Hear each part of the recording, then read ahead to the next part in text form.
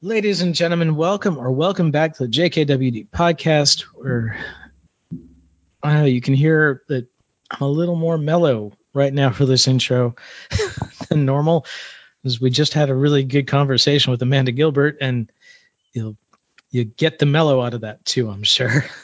Kelvin, how you doing today? I'm doing fine, young man.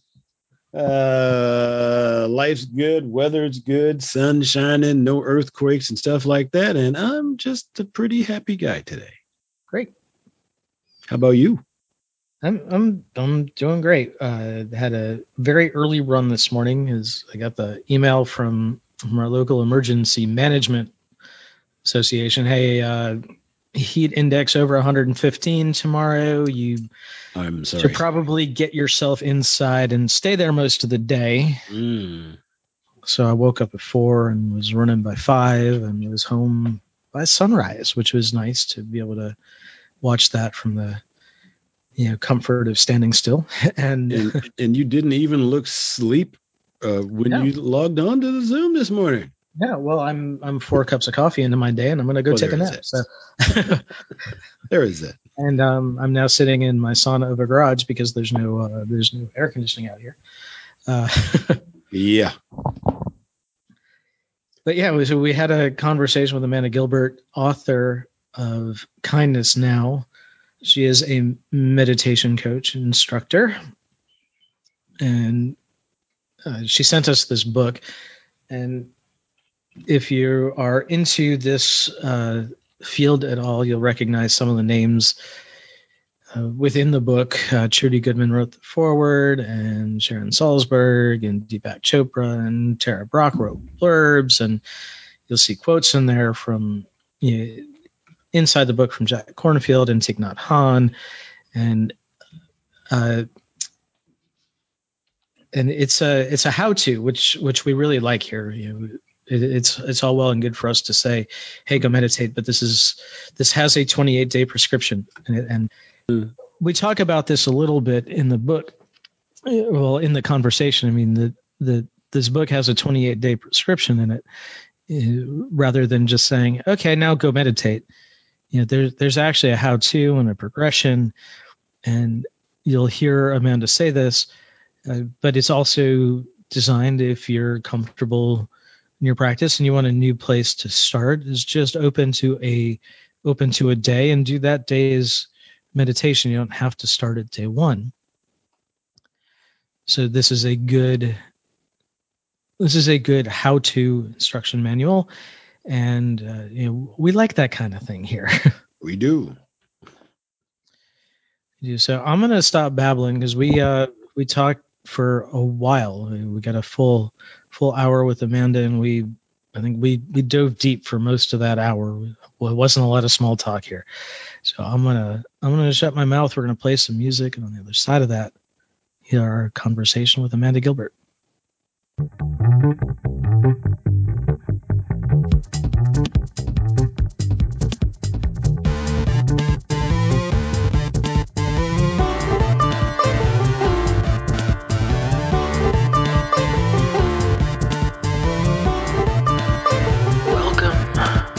Josh and Kelvin World Domination Podcast, where we talk about better humanhood and teach you how to dominate your world.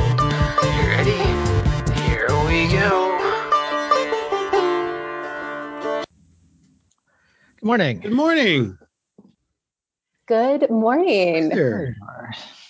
Hi, Josh. Hi, Kelvin. It's great to be here with you. It's nice to see you. And what a smile that was. I mean, wow. I mean, you must have thought we were celebrities or something.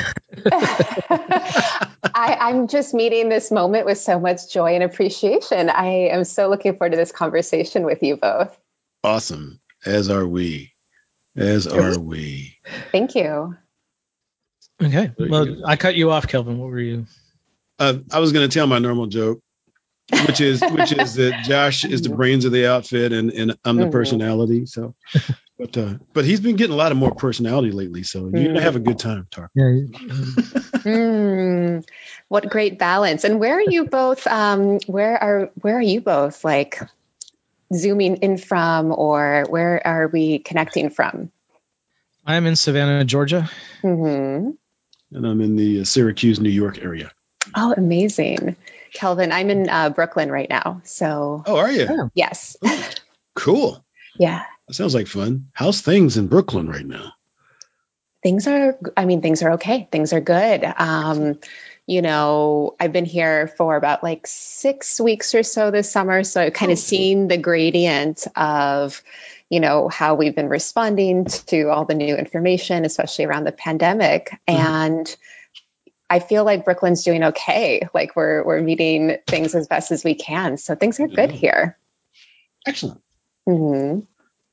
Excellent. So typically we start by asking you your mission and why that's your mission. But why don't you introduce your mission to us and let us know why that's your mission? Thank you, Josh. So my practice and really my intention day to day in my life or my mission is to more broadly support the alleviation of suffering for all beings everywhere without exclusion. And within that same breath and conversation, another part of my purpose or practice or mission is to also share the teachings of mindfulness meditation or Buddhist-based meditation. Reason being is these sets of practices and principles have been one of the modalities or the ways of being in the world or the practices that have really helped me personally alleviate or I guess be in the process of working with and alleviating my own, feelings of brokenness or suffering over the years. And so I feel really strongly about sharing those teachings as widely as possible. And also just to remind people and our fellow human beings of their innate capacity to tap into the fundamental sense of happiness, contentment, inner peace, and healing as best as they can moment to moment in their lives too. So I would say that is maybe the breadth of my mission or just even how I show up each day. Now, you do address this in the book a little bit, but how did you come across your practice here? Meditation actually found me at a really young age when I was in my last semester of high school. And after that, it just really kept showing up, knocking on my door. It was part of my undergraduate curriculum spontaneously in college. People I knew well, people I didn't know well, they would just give me books on meditation and mindfulness. And then after just a bit of a hard time in my early 20s, I got really serious about meditation. And that is when I actually started a consistent daily meditation practice. And that really stems from what I was just sharing around my purpose and my mission. It was then that I really started to personally and directly understand the potential of this practice to help meet very, very human moments, very, very human circumstances and challenges. Right. Now, one of the things, I'll address the book, and I know that I can see Kelvin's brain going. But one of the things I really like about the book is that you lay out a very clear how-to, and we like prescriptions here because it's very easy to say, hey, you should go meditate. But it's very hard to say, what should you concentrate on and how do you progress? And you've laid out a progression that seems both sustainable and renewable. Mm-hmm. How did you come across this path? I love that you highlighted that, Josh, because, especially just what we were speaking about before, maybe the recording technically started just between you and Kelvin. One is the brains, one's kind of like the joie de vivre, the personality. I really relate to that because I like systems. I like a sense of direction for my own course and path of meditation studies. That first time I meditated in high school, I was 17 years old. I was not even 18 yet. And since then, I've had a lot of exposure to meditation and mindfulness, formal classes, formal trainings. Obviously, later on, I have done years of study around the facilitation of meditation and mindfulness. So just from all of that experience, I've realized for me, I so appreciate an A to Z, and we can even broaden that to any sort of like learning or aspects, of anything I've engaged with as far as training or taking studies or being in studyship around. I really appreciate a direct path, and so for meditation and mindfulness, I have found that because it can be so conceptual and it can be very nebulous at times. What am I doing? What is this? Do I even like this? Am I a good meditator? There's so many different traditions, paths, lineages. There's so much out there that I felt really strongly about letting this particular set of practices in the book, In Kindness Now, be as accessible, direct, and just really, really approachable as possible. And that just comes from my own way of practicing and training over the years. And also, to be quite honest, I also, just being a longtime reader, and of course, reading a lot of meditation and Dharma or Buddhist-based books over the years, I felt like there was almost like an opening or a niche in contemporary mindfulness literature where I just wanted people to be able to say, okay, if I want to learn this, if I want to learn how to be more kind, more compassionate, more equanimous, if I want to learn how to actually celebrate someone else's happiness and joy instead of being jealous of them and their happiness and success, here's the path on how to do that week by week, day by day.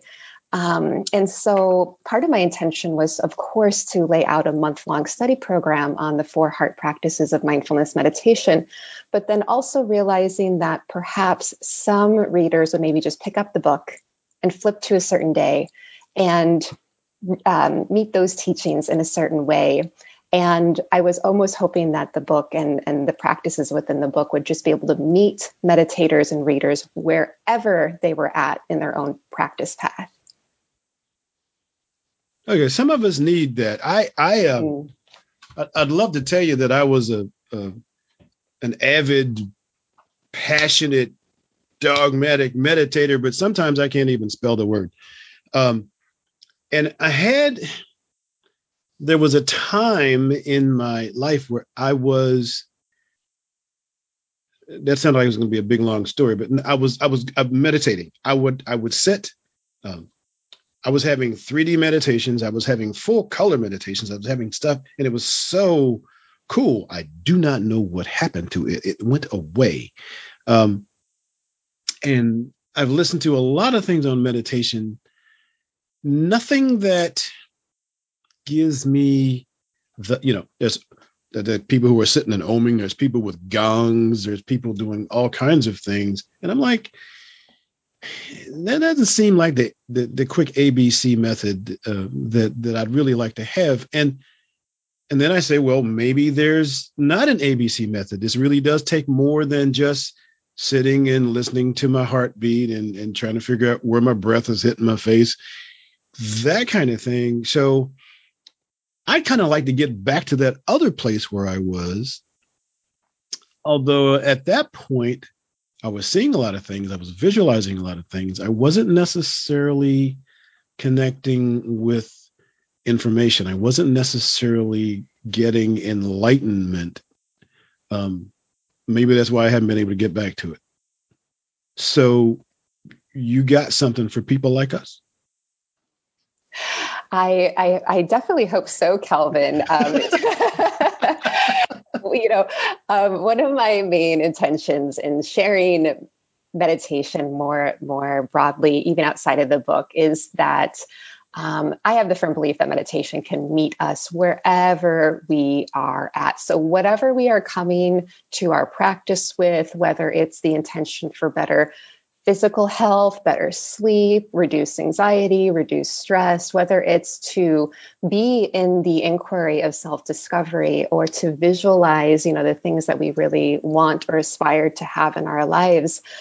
I feel from my own direct experience that meditation has that capacity to meet us in these very specific, unique ways.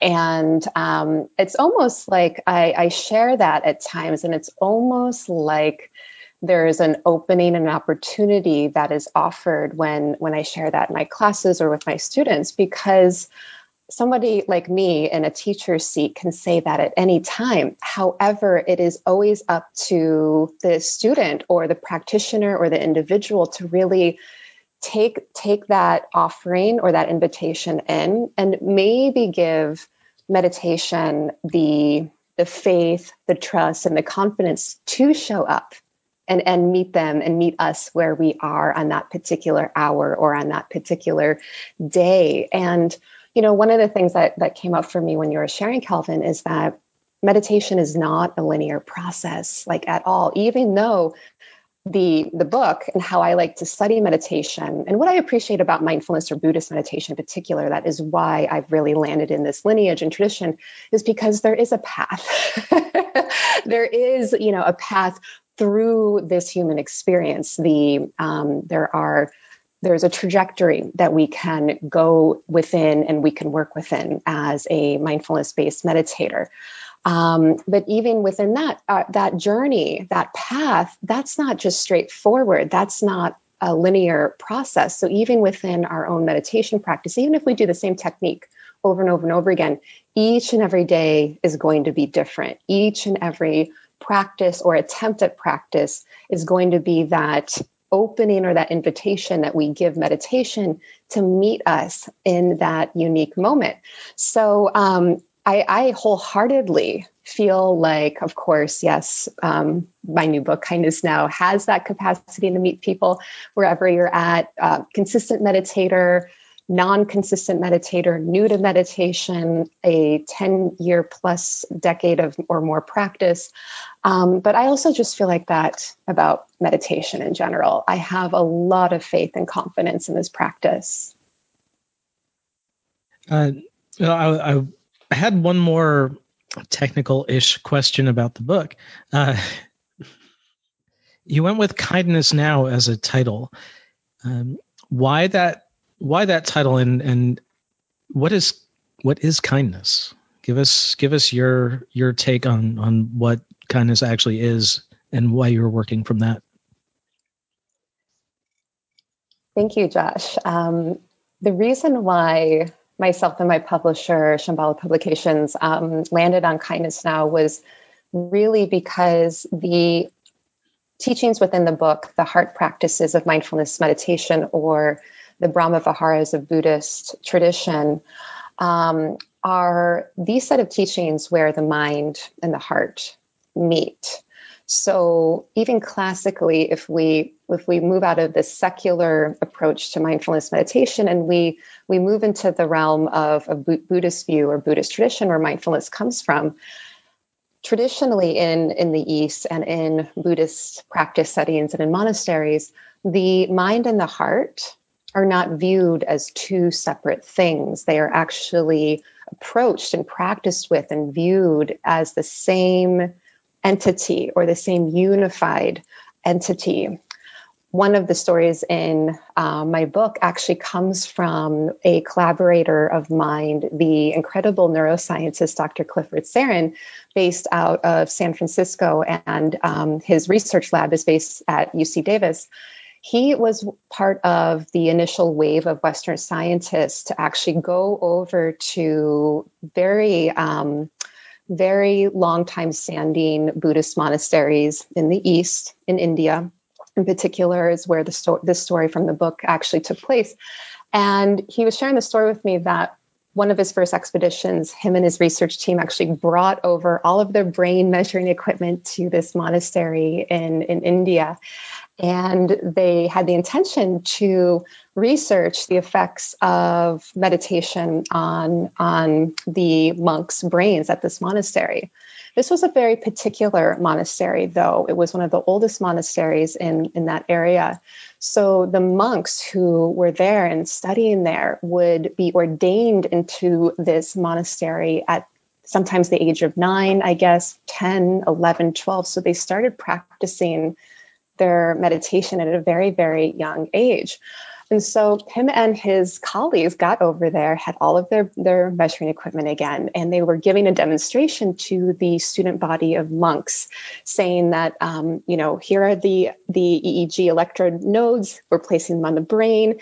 And one of the student monks raised their hand and just asked the neuroscientists, well, exactly what are you trying to measure again? Like, what's the purpose of us doing this?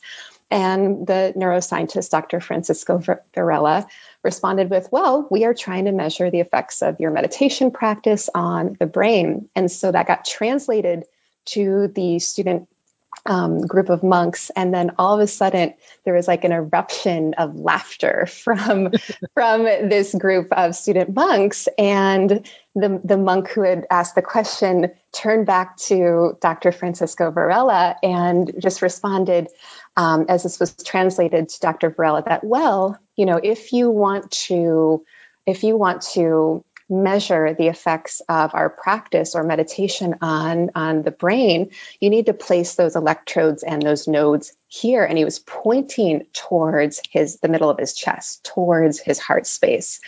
And as Dr. Clifford Saran shares the story, he said that's, kind of when Western scientists in particular started to get this idea and this concept. So Kindness Now, the book title, really is a nod to this, that the traditional way of practicing mindfulness meditation has to do with this place, this meeting ground, where our heart as human beings and all the qualities of the heart, like kindness, come and meet all of the wholesome qualities of the mind, like our mindfulness and our awareness and our presence of mind. So, to me, kindness is an innate faculty of being a human being. It's one of the things I love about these teachings so much, and even just my own experience with trying to be kind towards myself, first and foremost, in my own meditation practice, is that when we set the intention to be kind, which, maybe to explore the definition of how I relate to kindness, especially on the heels of the book, kindness to me has so many different components and faculties to it. It's very multidimensional. It has friendliness to it. It has warmth. It has understanding. It has spaciousness. It has acceptance. It has non-judgment.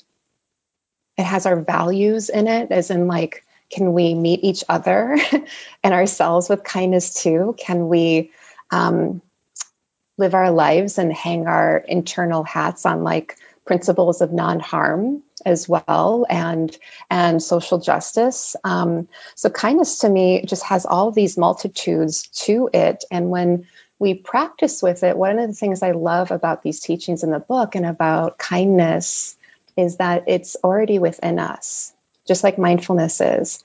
So these teachings in the book really point us back to the inherent capacity for kindness that we all have as human beings. We are born into this world with the capacity to be kind, just like we are born into this world with the capacity to be present and to be mindful. So that's how we landed on Kindness Now. Do you like the title, Josh? What do you think of it? And yeah, I'm interested right now in, Kelvin jokes about me being the brain. Well, he's the personality, but one of the things I get interested in, especially in the world as it is now, is what words mean. So when I hear you, when I read you picking out a word like kindness, my question is, what does kindness mean? I think we have some firm definitions for things. Like table. My computer's on a table. Everybody would recognize this as everybody in the English speaking world would recognize this as a table. It's not in question. If I asked for something off the table, people would come to this piece of furniture and say, okay, it's the table, it's going to be there. But kindness, love, mindfulness, even, these are words that might mean different things to different people. And so when I read kindness, I immediately think of something between me and somebody else. And it really struck me that the first bit of kindness that you discuss in the book is kindness to yourself. And we are so lacking that, and a lot of the places where there's a lack of kindness in the world, I think, comes from fear. And I think the root of that fear is probably lack of kindness toward ourselves. Is like, I'm not as good as that other person, and so I can't be kind. I have to come from a point of fear. But that, turning kindness inward and saying, hey, this is where I'm at. I need to accept that that's where I'm at. And if I want to grow from there, there are ways to grow from here, whether it's with a meditation practice, or whether it's a hole in our knowledge. We want to learn a new language, something like that. If it's fitness, if it's diet, if it's money, this is where I'm at. If I want to earn more money, here are the things I have to do. If here is where I'm at. This is my starting point. I want to get better at such and such. Suddenly, you can look at somebody else and say, if I want what that person has, I don't have to take it from them. There's not a finite amount of these resources. I like to say there's not a finite amount of awesome in this world. I can work toward getting where that person is. I don't have to take it from them. But that has to start with the kindness toward ourselves, like you. I think that's so powerful, Josh, because especially as Western modern people, I hear this all the time, that we get these concepts of love, compassion, kindness, or the celebration of somebody else's happiness for others, right? We can more naturally offer kindness or compassion or celebration to others in our lives. But when we try to turn that around and actually offer that same genuine kindness or friendliness or empathy or compassion towards ourselves, a lot of us encounter roadblocks to that. And to your point, fear is a major one. Judgment is a major one. Encountering just even our past histories of personal trauma as well. We are all kind of coming at these qualities of warmth and kindness and compassion from our own individual locations and lenses. And I think that's, I think that's really powerful in the sense of like, how then do we define these practices, just going back to what you were originally saying? Because I always like to encourage anyone who's on the path of spiritual practice or meditation or mindfulness, or just or having the realization that they want to heal or get to know themselves better in their own unique ways. My encouragement is always to take practices, especially from mindfulness or Buddhist-based tradition, take the practices in, take the words, take the teachings, take the concepts in, and apply them to your own direct life. Take them in and directly work with them yourself. Because even mindfulness we can form a very, very individual relationship to what mindfulness means. There are, of course, modern day definitions. There are classic traditional definitions. But what is mindfulness? mean to you in the face of your own personal situations and circumstances, especially if you are feeling super anxious on a particular day, or you can't focus on anything because you're burnt out and overwhelmed. Therefore, like, what does mindfulness mean to you in that particular exact moment? Maybe mindfulness just means feeling your feet resting against the ground in that moment, or giving yourself permission to take 1 or 3 deep breaths, and then just be in your experience from there. So kindness, especially towards the self, I feel like works in a very similar way, Josh, where, there's definitions that we can work with: friendship, love, generosity, compassion, acceptance, non-judgment, like mentioned before.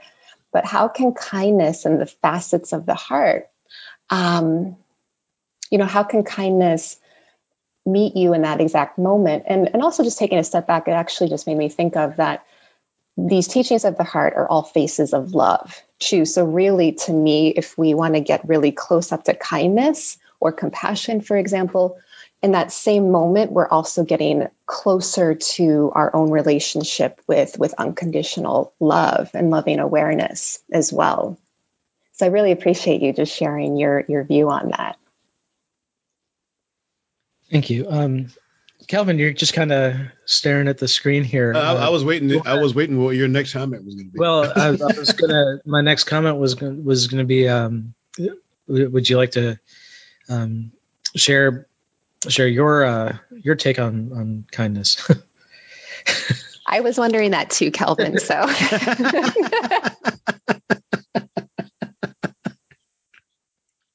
Josh goes deep.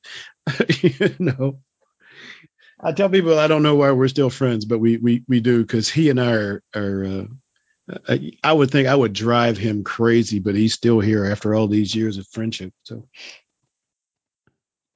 but back to his question, your idea of mindfulness, your definitions.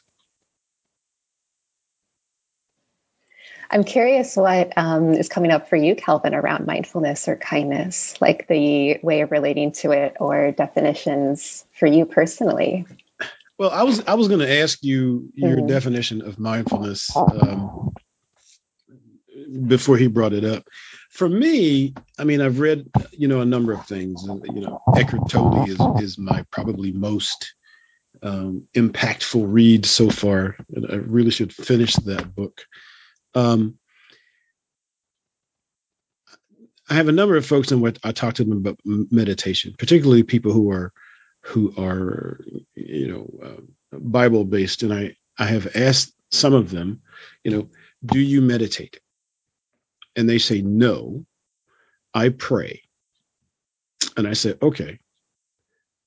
One of the questions I was wanting to ask you is, what is the correlation, or is there a correlation between mindfulness and prayer, those definitions? And that was the first big one. And what is that process really? When we become mindful, what are we really doing? I love this inquiry so much, Calvin, because it just lands us right in the middle of our conversation. Like, what are these things? What are these concepts, these teachings, these principles, these practices mean for us? And mindful, I like to first start with a working definition of mindfulness, which does admittedly come from contemporary, like secular-based mindfulness practices or traditions, like mindfulness-based stress reduction, which was started by Dr. Jon Kabat-Zinn, or other secular forms of non-religious based or Buddhist-based mindfulness meditation. But one of the working definitions that I start from is mindfulness is our capacity to be aware and anchored in the present moment, moment to moment in our lives, in a loving, kind, and compassionate and non-judgmental way. So a few of my mentors have come up with that starting place of a secular defined mindfulness definition. Again, Dr. Jon Kabat-Zinn or Diana Winston from UCLA, the Mindful Awareness Research Center. She really has a beautiful definition of mindfulness is our present moment awareness, moment to moment, in a kind and open-hearted way, something along those lines. So I begin there, because our mindfulness practice is the engagement with being present in our lives. It's our way of knowing where our awareness is. Mindfulness, having the capacity to know, to recognize, to be aware of where our attention and where our awareness is actually is. When we're not mindful, I actually even like to contemplate that sometimes. Like, I'm just thinking of my day yesterday. At one point, I just caught my attention or my awareness totally not in the present moment. It was like planning out my next 2 weeks of my life, all of my travel. I was thinking about how I'd move through, JFK Airport, get on all my connections. I was like mentally mapping this out and well into my trip back to Los Angeles. And that's a moment of like, oh, wait, where am I? I am so I'm totally not here. Come back, where is my attention, that pop of awareness? So to me, we begin with mindfulness being a practice that we can engage directly with the present moment with. And then to me, the slight difference between prayer and mindfulness is this, and this actually has to do with intention and our motivation around our practice. Prayer, at least in my experience or my understanding of prayer, and even mindful prayer, right? There's some folks and some mindfulness groups who actually engage in a practice of mindful prayer, they call it. And to me, my understanding, the difference is that in prayer, we say something a little more affirmational, or we sort of set that aspiration or that intention outwards into the universe, or towards your higher source, or towards God, or towards divinity, or whoever it is you're speaking with. And so there's a dialogue that's happening with an external entity or force or idea or consciousness that's outside of yourself. And with mindfulness, and particularly I love this question so much, Kelvin, because it ties beautifully actually into how you practice with the heart practices of mindfulness meditation, which is we repeat these phrases silently in the mind. And with mindfulness, we are asking ourselves to be with whatever is here in the present moment. We're not asking for something different than what is. And even with these phrases of loving kindness or compassion that we traditionally work with when we practice with the Brahma Viharas or the heart qualities of mindfulness meditation, the slight difference is that they're not affirmation based. They're not, I am kind and compassionate and loving and caring and, just super generous in this moment. Because what if you're not feeling that way in this moment? And so I feel like with mindfulness, and especially with the aspirational way of practicing with loving kindness or compassion, is we say, may I be happy today or someday soon. May I aspire to be loving, caring, kind, and compassionate. May I be healthy. May I be strong and free from suffering and difficulty. So that slight difference is like the may I is an aspiration that we can go in that direction, similar to prayer. We know where we want to be going, but it also gives us the spaciousness of being with what is actually in reality happening in the present moment, including our own feelings, including our own circumstances. And so our mindfulness practice is also a dialogue within ourselves and within the present moment. We're not necessarily in dialogue with something external than our own experience. How's that all landing? What do you think, Kelvin? Yeah. In all of that may I, who are we directing may I to? Or what are we directing may I to? May I be kind? May I be brave? May I be... Where's that question going? Yeah, that's beautiful. In the path of loving kindness or compassion practice, for example, we are on that path. Going back to like some of the beginning parts of our conversation, we are on a certain traditional trajectory. Mm-hmm. So traditionally, there are 5 to 7 stages of loving kindness or compassion or appreciative joy or equanimity practice that we work with. Most broadly, the stages and how I like to break it down in the book is we work with stage 1 is ourself. So we direct those phrases towards ourselves. May I be patient today? May I be happy? May I be loving? May I be kind? Then the next stage or group of direction that we send these phrases to is towards the other. So people that we know really well, like our loved ones, our close friends, our close family members. So we say, may you be happy today or someday soon. May you be healthy. May you be safe. May you be protected. May you be free from difficulty and suffering. And we even can let that practice, a part of the other group of others is like towards what is traditionally called our neutral people. So some of my favorite ways of practicing with these phrases, Kelvin, is, even just like walking down the streets of New York City and Brooklyn right now. I sometimes I'm in the practice of, as I'm walking, I'm just sending these phrases out to these total strangers that I'm walking by. Like, may you be feel cared for today. May you be happy and supported. May you, feel at ease in this moment and at ease in your mind, body, heart. We send these phrases out to our difficult people too. Those who have harmed us or harmed, more broadly and greatly in the world. And then the last category is we send these phrases towards all beings everywhere. And so sometimes the phrases take on the wording of may all beings be happy and peaceful. May all beings be free from difficulty and harm. Or may we all be happy today or someday soon. So we are pointing the loving kindness aspiration in these very intentional directions, self, others, and all. But not a deity per se to grant us permission to have that we're internal to us. I'm doing like the happy clap inside. So, absolutely. That was, you just landed it completely. Okay. Thanks for that. All right. And in your life, and this could be an advanced or retro question,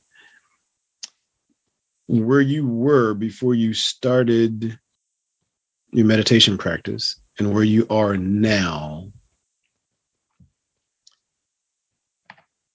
who are you now versus who you were then?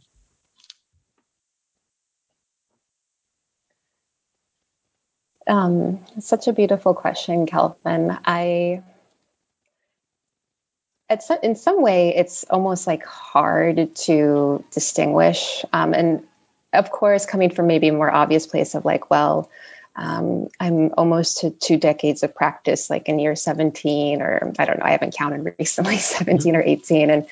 And yeah, so in some lenses, it's like hard to like think back to myself as like the angsty teenager that I was and to compare, that person to who I am now. But in some even like more recent ways of like comparison is that, okay, actually, for the first like 9 years of my meditation practice, I was like very, very in the realm of like mindfulness, like present moment attention, like we were talking about, bringing attention back to the present moment over and over and over again, being more aware of my thoughts, being more aware of my emotions, being more aware of like what I was actually doing in the present moment and where I was in the world, not planning out like the next year of my life, etc. And so I was really in that realm of practice for a long time. And then I was introduced to the heart practices, to loving kindness, to compassion, to appreciative joy, and to equanimity. And that's when there was a very definitive like before and after. Because, going back to maybe even what you brought in, Josh, a little bit ago, like what is kindness and how does that work within mindfulness practice or meditation practice? To me, kindness gave me more ability to meet what it was I was becoming aware of in my meditation practice and in my life. So to me, kindness is like really like the how, and compassion is the how. Feeling happy for somebody instead of jealous or constricted around their good fortune. That's like the how. Feeling equanimous as best as we can moment to moment. That's the how we meet our lives. And so after I started to more consciously bring in the practices of loving kindness and compassion, appreciative joy and equanimity, I just really started to notice my whole inner world transform. At first, like I just sort of softened. I was a lot more spacious and forgiving with myself, my imperfections, my mistakes. Boy, I didn't say that right. Whoa, I didn't send that email in the most like graceful, kind, compassionate way. Wow, I messed up.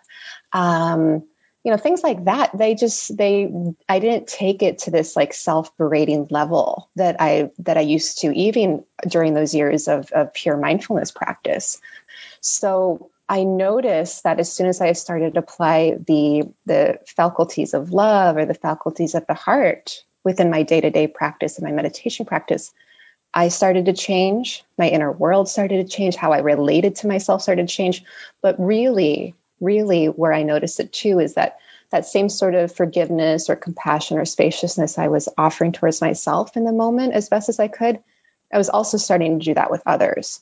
So I realized, like, even if I didn't consider myself to be a judgmental person, actually at that stage of my practice, I realized like I kind of was judgy. I kind of noticed something, I'd make a story about it, I'd have my opinion about it, and it would stay there.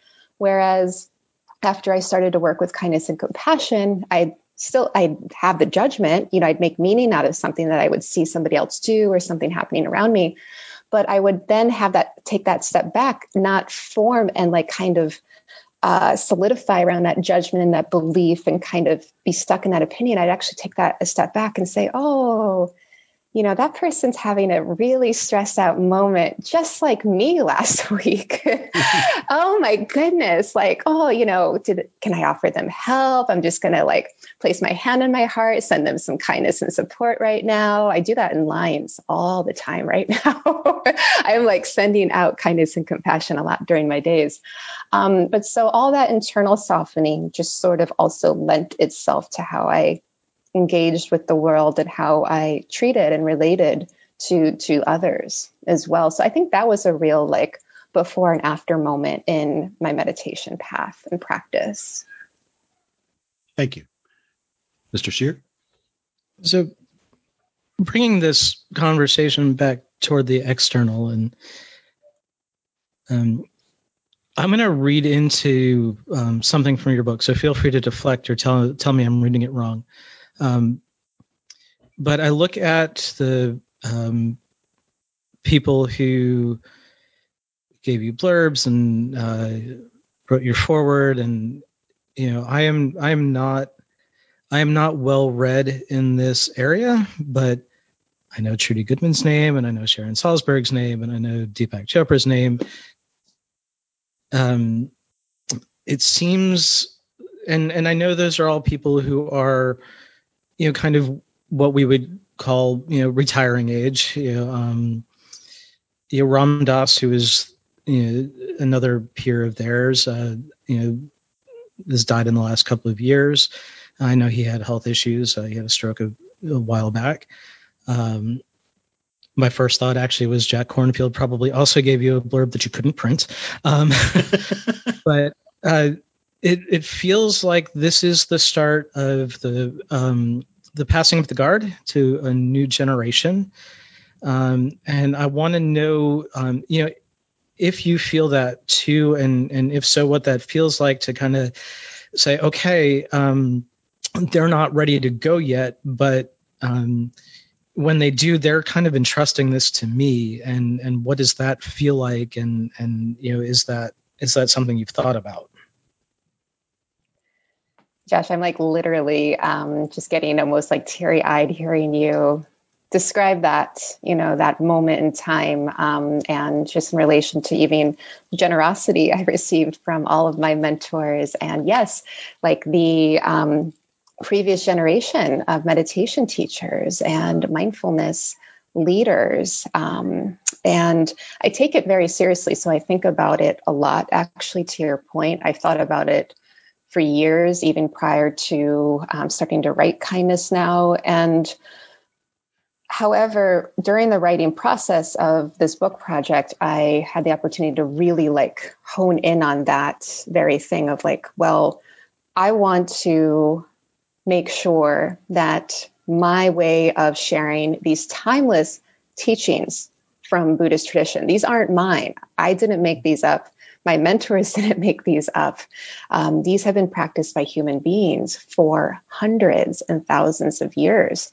So what do I need to do, me personally, Amanda Gilbert, in in my body, my body, my identity location right now? Like, what do I need to do in order to make sure that I am as genuinely and authentically sharing and quote unquote passing along these teachings in a way that keeps the integrity of the teachings intact? So my approach, yes, to the book, but also my approach to how I practice, how I study, is always with that in heart and mind. I think one of the reasons why I've taken my studies so seriously and I've done years of meditation teacher training is because I have such a high level of respect for my mentors. And I have such a high level of respect for the lineage and the teachings that I want to know moment to moment that I'm just doing my best, my absolute human best to share them from that place of integrity, and keeping the transmission of the teachings intact as best as I can.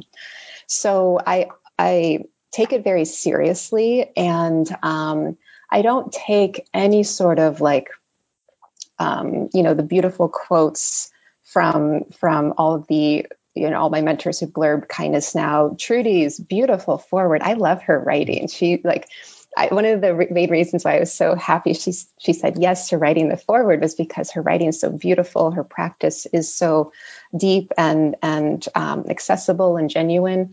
I take their acknowledgement, so to speak, and their view on my generation of teachers like very, very seriously. And I care about their feelings. I care about their thoughts, their reflections. So, as far as like a passing of the guard, maybe that's happening. Maybe that is. However, as a practitioner, I'm also relishing the time that I have with all of my previous generation teachers. And I'm so happy I still get to learn from them right now. Go ahead, Calvin. Stealing and no, I'm just leaning in and listening. So, yeah. Well, I know we're coming up on time here, so I want to give you a few more minutes to talk about anything else that you want to get across to our audience. Maybe present them with a challenge that's separate from your book, and by challenge, whatever. If that's be kind to you today, that's enough of a challenge. And then to let people know how to best connect with you, and where online you like to hang out, if you do, and that kind of thing. So. I feel like that we've covered such beautiful ground in our conversation that I'm not feeling the direct need to like share anything in addition to all of the wonderful questions that you both brought in and just all the terrain that we covered. And I think a invitation or a challenge that I would love and feel honored to share with our listeners right now is to, one, notice your relationship with your own idea and concept of meditation or mindfulness or kindness or compassion practice. And just contemplate that for a moment. Notice your current belief system around that. Maybe from one end of the spectrum of, I'm a long-time meditator, I got this down, this is just, I get all these concepts, etc., to I'm not able to do this. I can't even sit still. I'm not a good meditator. I'm a failed one. I've tried it before. It hasn't worked for me. So wherever you may fall in your own relationship to contemplative practice, mindful prayer, mindfulness, compassion, meditation, just notice that for a moment and see if there is anything arising for you in your mind and heart right now. Is there anything pulling you in particular? Like maybe the soft and lion-hearted commitment of wanting to grow a more consistent meditation practice, 5, 10, 15 minutes a day, even 2 minutes of mindful breathing in the morning. What's calling you right now? And is there a particular quality that also maybe is calling you? Like, are you already aware that you could probably and maybe and most likely be a little more like kind towards yourself or kind towards a certain friendship or relationship that you're in? Where is there room in your life to bring qualities of mind and heart to more presence, more connection, more kindness, more patience? And just softly check in with that and see if there is a sort of commitment that you'd like to make to yourself right now, and see if there's even something that comes up for you around, okay, maybe since one of the premises of mindfulness meditation or meditation in general is that we always have the opportunity to begin again, no matter what our history is, no matter what we've gone through, no matter our successes or our failures, we can always begin again, and just see what's alive for you around this moment. See where in your field of practice, in your realm of practice, or even in your life, where would you like to begin again? And just notice what's coming up. And if you'd like, you can even take like a nice deep breath around this right now, just really breathing in all this clarity, maybe this motivation, this aspiration, and then lightly make a commitment and a promise to yourself to show up towards this practice or this idea or this aspiration today, and then begin again tomorrow, and begin again the next day after that. So that is my challenge to you, our dear listeners and our dear friends. Be willing to begin again, and maybe even be willing to let go of the stories and beliefs you have around your own meditation practice, and tune into how this practice can meet you and support you right here and right now.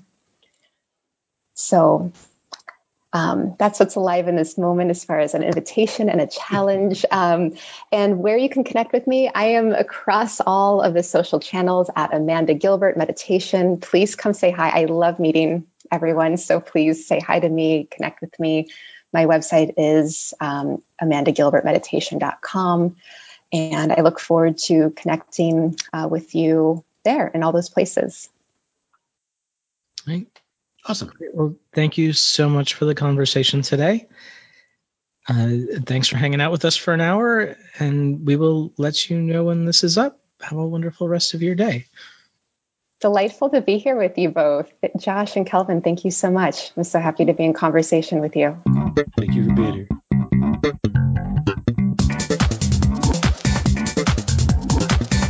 Hey, thanks for listening. Show notes and more at jkwdpodcast.com. Don't forget to subscribe, leave a review, and share with your friends, and we will see you next week. Bye!